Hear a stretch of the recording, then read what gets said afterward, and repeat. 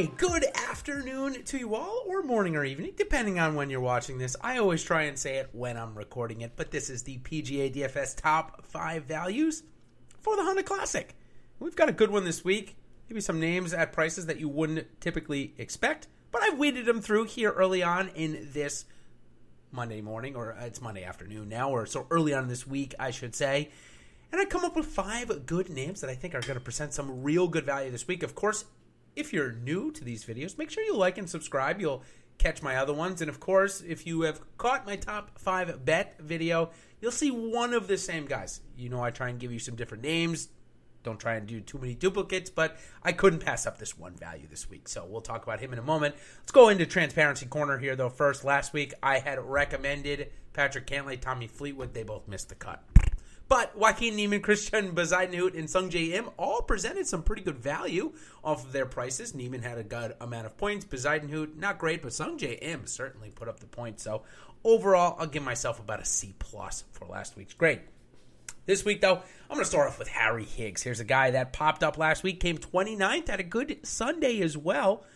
Take a look at his strokes gained numbers on the season. 92 off the tee, 72 on approach, 190 around the green, and 96 putting. But both around the green and putting had piped up a bit last week. So maybe coming into form, he did make the cut here last year. So good enough, came in 58th. So Harry Higgs, $7,100 presents some pretty good value down there. My 4th best value that I'll call on the slate, JT Poston.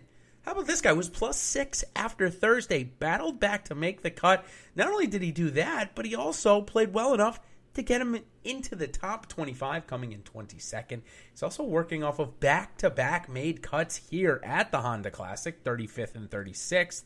And with how good a putter he is, 9th, if there's a guy that you need to make a 10-footer to make the weekend, JT Poston's got to be in your top 5 choices.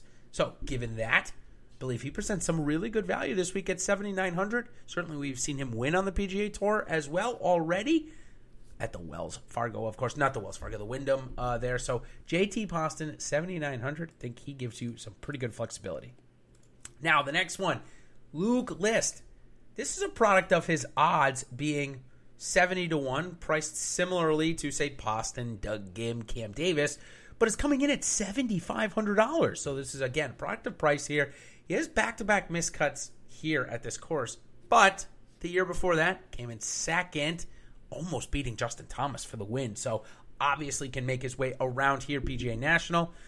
Working off a missed cut last week, but that was on the number at TPC Sawgrass and a 63rd at the Arnold Palmer Invitational where he had a bad weekend. But he's so good off the tee this year, 10th, 106th on his approaches, 128 around the green, and 211th putting. We know his putting is bad, but this week where we expect the winning score to be in the single digits, he doesn't need to make that many putts. He's just got to rely on that ball striking, improve those irons a little bit, and Luke List, $7,500. I suspect he could have another good week here this week. Okay, my 4th best value on the slate. This one is a little bit of an aggressive play. Not going to lie to you. It's Robbie Shelton coming in at $6,600.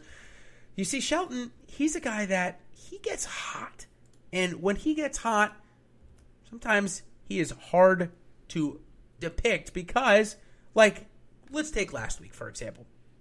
He shot out to a pretty good start, had 3 birdies in a row on Thursday at TPC Sawgrass, but he's so volatile, the big number came, and he ended up missing the cut.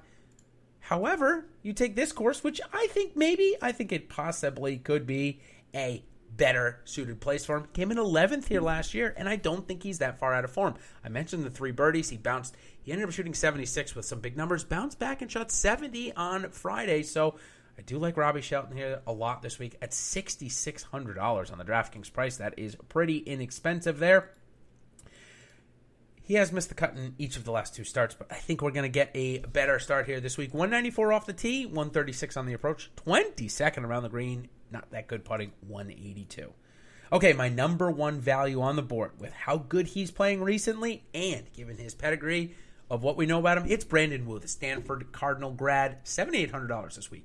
Will be his first track, at least as a PGA Pro, around PGA National. But he's coming in at 10th off the Puerto Rico. We're going to see him 2 straight weeks. We're going to see him play this week and Puerto Rico. if he's got 2 good starts, we could see him play a lot more on the PGA Tour, maybe even out of that special temporary membership, or he could just go out and win and become a PGA Tour member. Nonetheless, he certainly has the talent to do so. So at $7,800, I think it's a great spot to roster Brandon Wu. We don't know where he's going to be in the year. He could be where Doug Ghim is at $8,600, $8,800 as relatively highly owned, thought about as one of the guys that should win a tournament like this. So before that happens, $7,800, I want to jump in. So, okay, that's going to do it. My PGA DFS top 5 values for the Honda Classic. Let's go ahead and quickly go through a review here. We're 5.5 minutes in. Harry Higgs, $7,100. JT Poston, $7,900. Luke List, $7,500. Robbie Shelton, $6,600. And Brandon Wu, $7,800. Be honest with you, you pair all 5 of those guys together, and you'll be able to get Dustin Johnson at $15,000, who's not even playing this week. So you should be able to make a good amount of variations of lineups off of these 5 guys. So good luck doing that, and good luck this week at the Honda Classic. Of course, make sure you like and subscribe again. I'll still have my PGA DFS top 5 fades and sleepers of the week still to come. So stay tuned for that. Until then, everybody, good luck, and we'll see you on the other side. Cheers.